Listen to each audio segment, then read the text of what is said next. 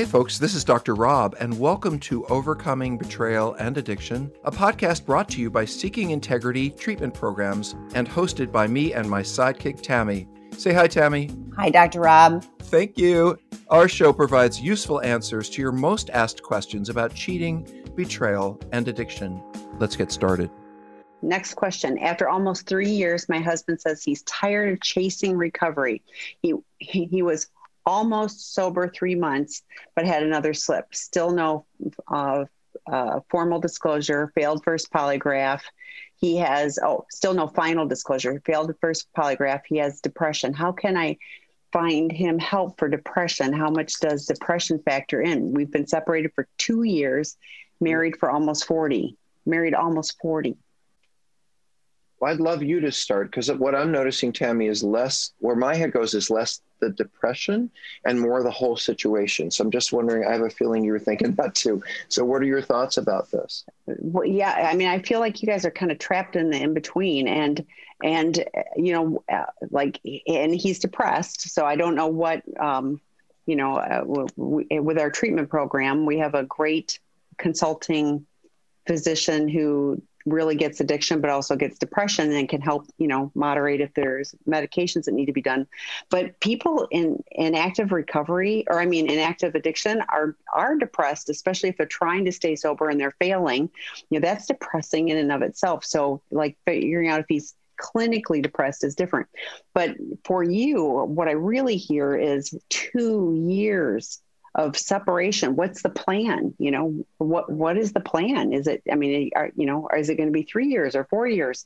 Living in that in between of is there, there's no final disclosure, failed his polygraph. If there's no disclosure that is complete enough, he's probably going to fail the next polygraph. And he's only been sober for 3 months at a time over all of these years. Yeah, over 2 years.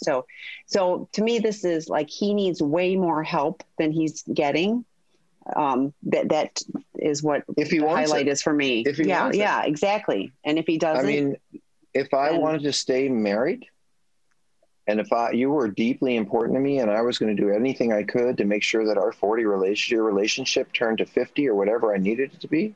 I'm assuming you're married for 40 years. He's not 40 himself.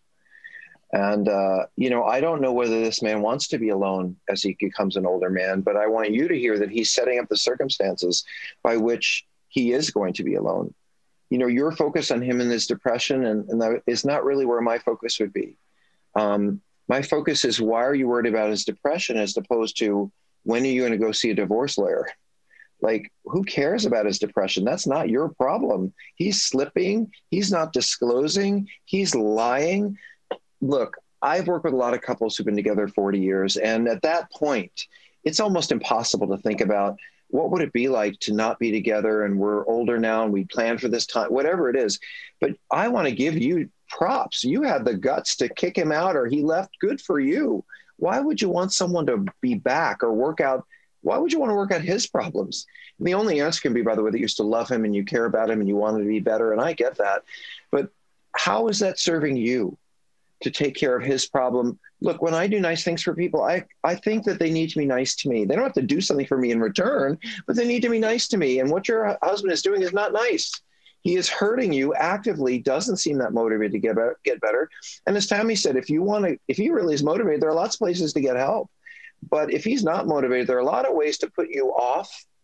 And one of the ways I could put you off is say, I'm just so depressed, not feeling good. What a great way to make you feel sorry for me instead of feeling, angry at me. So if I were you, and by the way, 40 years, I know how to manipulate my spouse. Trust me, I've spent enough years to know what pushes your buttons. And if I say I'm struggling with this or that, maybe I'm going to get your heartfelt response, even though what I'm actually doing is slipping and lying. And, so pay attention to the behavior and less what he says and more what he's doing. And I got to tell you, after 40 years and 2 years separate, I don't know if you're going to get back together. I think if you had the guts and the objectivity and the strength to say no more after 40 years, someone better be showing you the kind of thing that you want to be seeing to finish out your time in this life with this person. And what I'm hearing from you, I wouldn't want to waste another moment on this relationship as it is now. And it's not my job to say you shouldn't be together, but I would not want to be in a circumstance where I'd hung out for 2 years hoping this person would get better, and I see that they are still stringing me along. Well put, stringing along. Okay, next question. I'm a betrayed partner 2 years out from D-Day, and my husband and I are currently separated. He has been to treatment and has been in and out of counseling for the last year. He is in a very dark place and has suicidal thoughts every day. He is currently refusing any sort of help. He's in the military, so it is a tricky situation because if mental health issues are found out, it could have career-ending consequences. Mm-hmm. Is there such a thing as an intervention for sex addicts? Okay, those seem like separate things. So yes. Do you mind breaking that down some, Tammy, to help answer it? Yes, there are a handful of people that do interventions for sex addicts. So if you're looking for those kind of resources, email me, Tammy, Tami, at seekingintegrity.com, including where you are, although most of them will work in, will fly around and go to places too. But the bigger thing to me is it's tricky because of the military. So can you weigh in on that, please? Well, the only thing I can say is, she's absolutely right. And for those of you who are not familiar, I've done some trainings in the military, and the challenge is, we ask people to share their feelings, to come. That's what healing is. You come forward, you talk about your issues, you share about them. But in the military, if it gets back to your CO, it's going to go in your record. You're never going to get anywhere in the military. You're never going to move forward. So I think it is tricky. There are two things I would say about this. Number one, and Tammy can give you this sort of recommendation. We know a treatment center that takes TRICARE, which is the vets and the military's insurance. And so I know that there's a place, if he wanted to, that he could probably go for at least 2 or 3, well, probably 3 weeks, and TRICARE would probably pay for most of it. I think that's correct, Tammy. So we can give you, we aren't great with insurance, but I do know where they have TRICARE. So yes. We don't refer everyone to us, and not everyone belongs with us, and everyone has different situations. Many of you write us and say, I need a therapist, I need a treatment center, here are my circumstances. If one of us, or especially Tammy, writes back, she's going to give you a few options. She's never going to say just us. So, just to say it, that's a perfect example where I might want to refer someone to a place that you wouldn't have to spend a lot of money. The other issue is trickier. I believe, and I'm almost certain, that the military has, and I don't know what branch he's in. I'm pretty sure the Marines, the Navy, and maybe the Air Force have developed, they understand this problem in mental health, and they understand that the people within their system, actually the people in their system are trained that they have to release the notes to the CEO. That's what they have to do. But there are professionals that are being hired by the military who don't work for the military. They're consulting as therapists, and they're all over the world. I know this because I have friends who are like, I'm going to go to Japan for 3 years and be a consulting therapist. And what that means is they don't work for the military. So they don't have that responsibility of writing it up to the CO, the commanding officer, but they can listen and hear, and the military will pay for that. And again, this treatment center, I'm thinking they may have a referral to therapists who do this or who are on TRICARE, or so. Military issues, I would defer to places that deal with a lot of military issues, and we can probably mention a couple. We also know, by the way, I think therapists who are vets, have been know that system, have written about these issues. Tammy's nodding her head, so I know she does. And we can send you referrals for some of those people who might be helpful in your circumstances. But the suicidal thoughts, that really is bothersome to me. Thank you. So, there are a lot of ways to look at that. Look, if someone I love is suicidal, I'm going to do everything I can to encourage them to get help.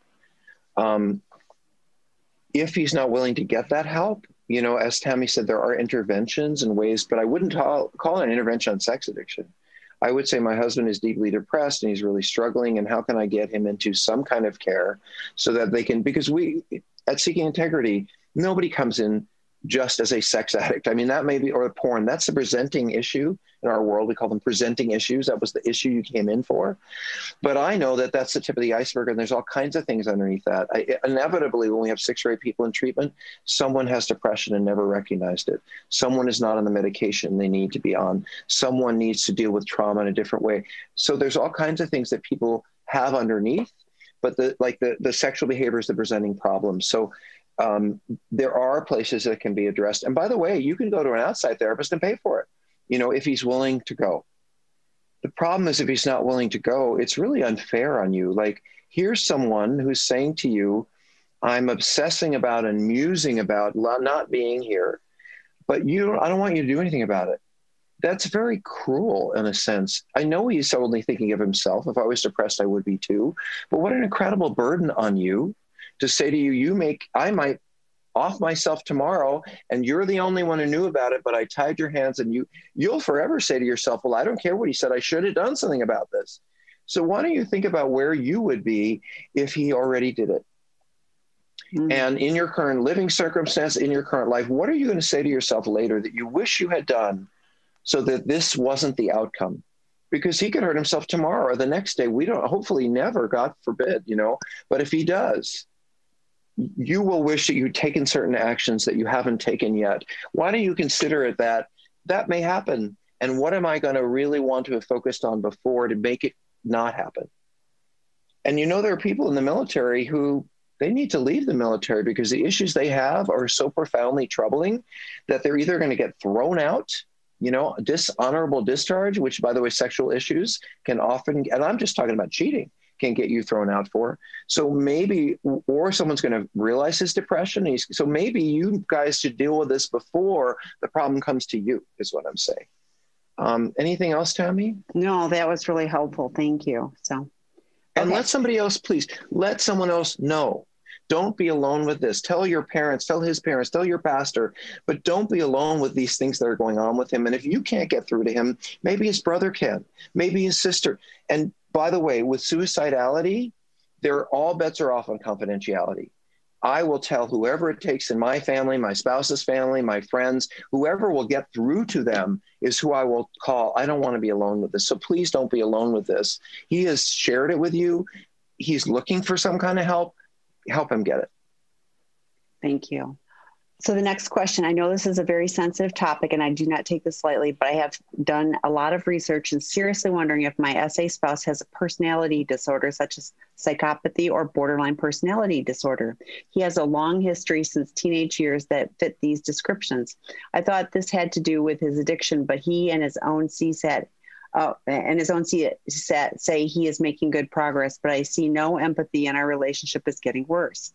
I honestly don't know how to approach this and how touchy it is, but I don't want to be focused on him getting better from his addiction and there be a deeper problem with a disorder that may never get better.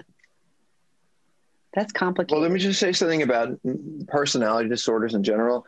I've been doing treatment for 25 years. I've been licensed. I've probably seen 1,000 clients or so. In terms of full-on personality disorders, I've seen maybe 6.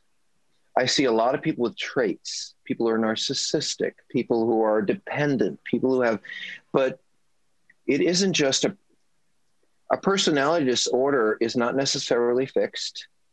I mean, a full-on disorder might be, but what we struggle with is more about trauma, about abuse, about what we've done to ourselves and what we've done to other people. And I don't think it's a good idea to diagnose your husband. If you have a license and you are a professional, preferably PhD or above, then I might take my husband's symptoms to my therapist and say, I know a lot about these things and I'm concerned. What do you think? But what you're describing is something I would call graduate school disease, which is what all the grad students have in therapy school, which is every time they say, now here's this disorder and here are all the symptoms, everyone in class goes, oh my God, what if I'm that? And then they tell you another one, because when you're hearing these things roll out, you will identify with different pieces. And with your husband, you're going to identify strongly with certain pieces because every addict in active addiction and probably for the first year after looks very narcissistic, like the full-on personality disorder. If you come regularly, you will hear that all of the spouses say, for the most part, he or she treated me like crap and we finally got the problem solved and now they're still treating me like crap. Well, if they knew how to treat you better, they would, but maybe just stopping the behavior is their first step. And actually getting to how to be a decent, loving human being, that could be a while down the road. I did write a book about this called Out of the Doghouse, A Cheating Man's Guide to Relationship Healing.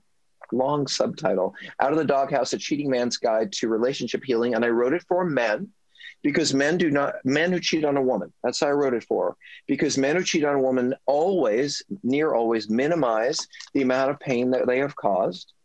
They always think it should be over sooner. And they are not necessarily treating you. In fact, they're most often not treating your spouses the way you want to be treated. And I don't think that's because necessarily they have a disorder. I think they don't know how. They don't know how to be the kind of spouse that they should be when they've hurt you. Or listen, if your spouse knew how to deal with conflict, disappointments in them, disagreements, they wouldn't be an addict. You know, one of the reasons we struggle with addiction is because we don't know how to handle some very basic issues with human beings, and we run from them. So just because your spouse, to all of you guys, has learned to not run from his or her challenges, their behavior, learn to stand up and be in it rather than running from it, that doesn't mean they know how to be a better person. Being a better person can take a while. Really appreciating and understanding the depth of pain they caused you can take a while. Empathy is a later stage development in this process. The first is wake up, look at what you've been doing, look at how it's affected your life, look at what you want and how you're destroying it. And then it's, I wonder where this came from. Wow, you were really screwed up as a kid. No wonder why you ended up here. And then we start to move on to fixing the problem and changing the problem. But it takes a long time. And just dealing with the addiction can be all somebody can do for a while. So if he's not nice, if he's not kind, whatever these symptoms are, you can set, Tammy will say it, boundaries. If I find that you're acting this way around me, I'm going to take a break. I'm going to go for a walk. I'm going to play with a dog. I don't want to be around you when you act this way. And when you're acting differently, in an hour, I'll come back and see if it's better, if it's different. Give them a chance to see if they can adjust their attitude, if you will, but rather than judging it or looking for it in a book. So I understand, and Tammy says, every partner wants to read every single book, and most of you are more educated in sex addiction than I am, and I have a PhD. Because you are worried about your marriages, you're worried about your lives, and you read every single thing that could possibly be there. But stop with the sex addiction books. Just stop there. Because when you get into psychopathology, you really need a licensed professional who's done this work for years and years and really knows all the changing diagnoses. And I don't think your spouse has a full-blown personality disorder. However, addicts are they have very distorted thinking. They're only thinking about themselves. They have no idea how to deal with the damage they've caused on their own, and we're pretty crazy to begin with. So I don't think it's your responsibility to diagnose him or to tell him what he needs to do to get better. Your job is to tell him how you feel around him and how he's acting makes you feel. But his diagnosis, leave that to people who are paid to do that. It'll only make you feel worse. Then you'll find the next one, you're like, oh, I was wrong. He's really this. Leave that part to us. And we'll tell you. If I think your husband's borderline, I'll tell you. But I don't think you should necessarily figure that one out. Next question. Married couple, second time. My husband is seeking SA treatment and has recently relapsed with extramarital affairs. We are hoping to approach recovery with the goal of healing and preserving the marriage. I, the partner, am struggling with whether or not to stay in the home or separate while he is going through treatment. Is it beneficial or detrimental to continue the act as a married couple, including sex, in the early days of recovery? Well, let me say something about the sex first. And Tammy, I think you might have some thoughts about this, not the sex, but other parts of this question. Partners have been violated by betrayal. It's not unusual at the beginning for you to want to have more control over us in some way, because what you realize is we've been out of control. You never even knew about it. And one of the ways that some partners will want to control us is through sex. You guys sometimes think, well, if I have a lot of sex with him or her, they are less likely to go do this because now they're sexually satisfied. Or I want to comfort myself that he or she's not going to really get involved with someone else because we're having sex and that feels like we're more connected and that's exciting. Maybe we will stay, we'll focus more on each other. Or I'm afraid they're going to leave me. And if I have a lot of sex, maybe, spouses have many reasons why they choose to engage in sex with us in the beginning. But I would suggest to you there's one reason and one reason only why someone in a married relationship who's been through this would want to have sex with your partner. And the question is, do you trust us? Because if you were a single woman and I said to you, is it okay to have sex with people you don't feel safe and trust? You'd probably say, no, I don't think that's a good idea, except maybe when I was 19. And so why would you have sex with someone that you don't trust, even if you're married to them? So to answer your first question, until trust is restored, and that can take a year or more, and that's provided all the stars are aligned, you may not have sex with him for a while. Can you satisfy yourself? Sure. Can you satisfy yourself with him present? Sure. Do you feel comfortable with him being inside your body or being physically intimate to that level? If I don't trust that somebody's not being with someone else, I don't think I'd want them that close to me. So that's one part of the question. And Tammy, I want to hear the other. I don't remember, or maybe you want to answer. Is it beneficial or detrimental to continue to act as a married couple? Well, you are a married couple, you know, and if you're married, I think you should act married. And I don't say that sarcastically. So I did a wonderful podcast with a man named Dr. Stan Tatkin, Tatkin.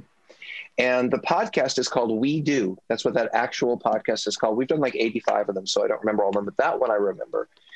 And one of the things that Dr. Tatkin talks about is, you know, what it takes to have a relationship, what it takes to maintain a relationship, what is the purpose of a relationship.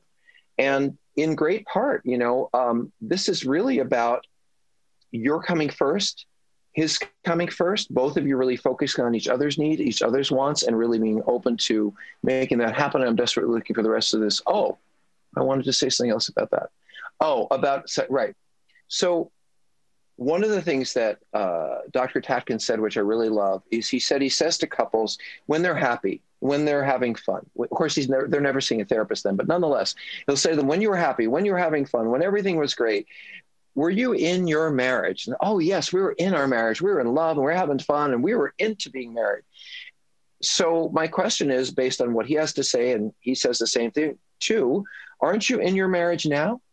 You're hurting, you're angry, you're confused, you're both a mess. That's still your marriage. So as long as you are married, I don't think you get to say, take marriage off the table. Now, you can say, do you think it's best for us to separate? I think that's up to you.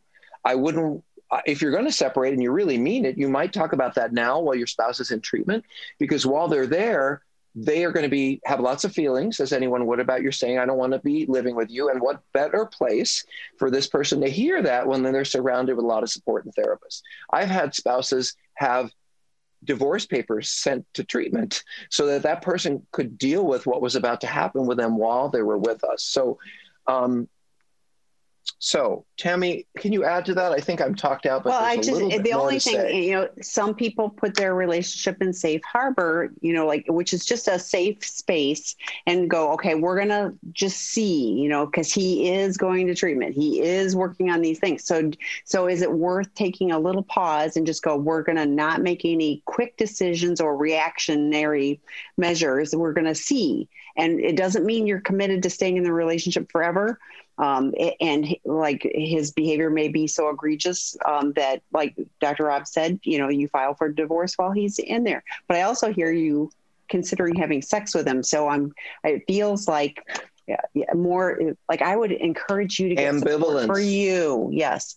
There's a betrayed partner group Wednesday at 12:30 Pacific time. Those are the kind of topics that come up, but hopefully you've got pro-dependent aligned support therapy for you to support you in this traumatic time. So, and by the way, go ahead. One more thing about that. This person does sound like, and I'm glad you caught it, Tammy, someone who really needs to be around other people who are dealing with this, because these are very basic questions. I don't mean to be insulting, but should we have sex? Should we stay together? And under what circumstances? You know, these are the questions that every spouse who does this regularly, you know, comes to these kind of groups or more interactive groups, they're asking all the same questions. And I think for you to hear another woman who's in your circumstances struggling with the same thing will not only help you feel better about yourself and your situation, but you're also going to get some answers. Thanks, Tammy. Next question. My girlfriend finally left about a month ago after I didn't get help for my sex addiction and intimacy anorexia. I never physically cheated, just watched porn and would look at pics on social media. She says this is still cheating. Is this cheating? I remember you answering the micro cheating question a long time ago. Do you remember that? You don't remember it. I don't remember micro cheating. I remember my definition for cheating, but that's all. But what's micro cheating? Well, because it was a topic that was, well, it's just micro cheating. And you were like, it's cheating. It's got cheating in the name. It's still cheating. So So we've done some research. A friend of mine and a colleague of mine did some research because we wrote a book about this a while ago. And what we were curious about was I think we talked to about 60 women. And we were curious about what percentage of them felt they were cheated on or felt that it was cheating if their spouse was looking at a lot of porn or those kinds of images. And I think it was something like 92% of the women said that they felt they were being cheated on, even though it was just porn or it was just whatever. And, I've defined cheating really by the keeping of meaningful secrets from someone who's deeply important to me. So it isn't cheating. By the way, it isn't cheating if you've started a relationship and you're starting to live together or get married. And before you've gotten there, I say to you, listen, I like to look at porn. I look occasionally. Is that going to bother you? Negotiate before you get in a relationship. But if it's 10 years later and you just found out that this is all going on, then it's absolutely cheating because it's been hidden from you and it's been kept a secret. And now all of a sudden you're finding out. It doesn't matter whether you were cheated on with the porn. You were cheated on by this person taking their emotional, spiritual, and physical life away from the relationship and not really telling you about it or giving you a clue.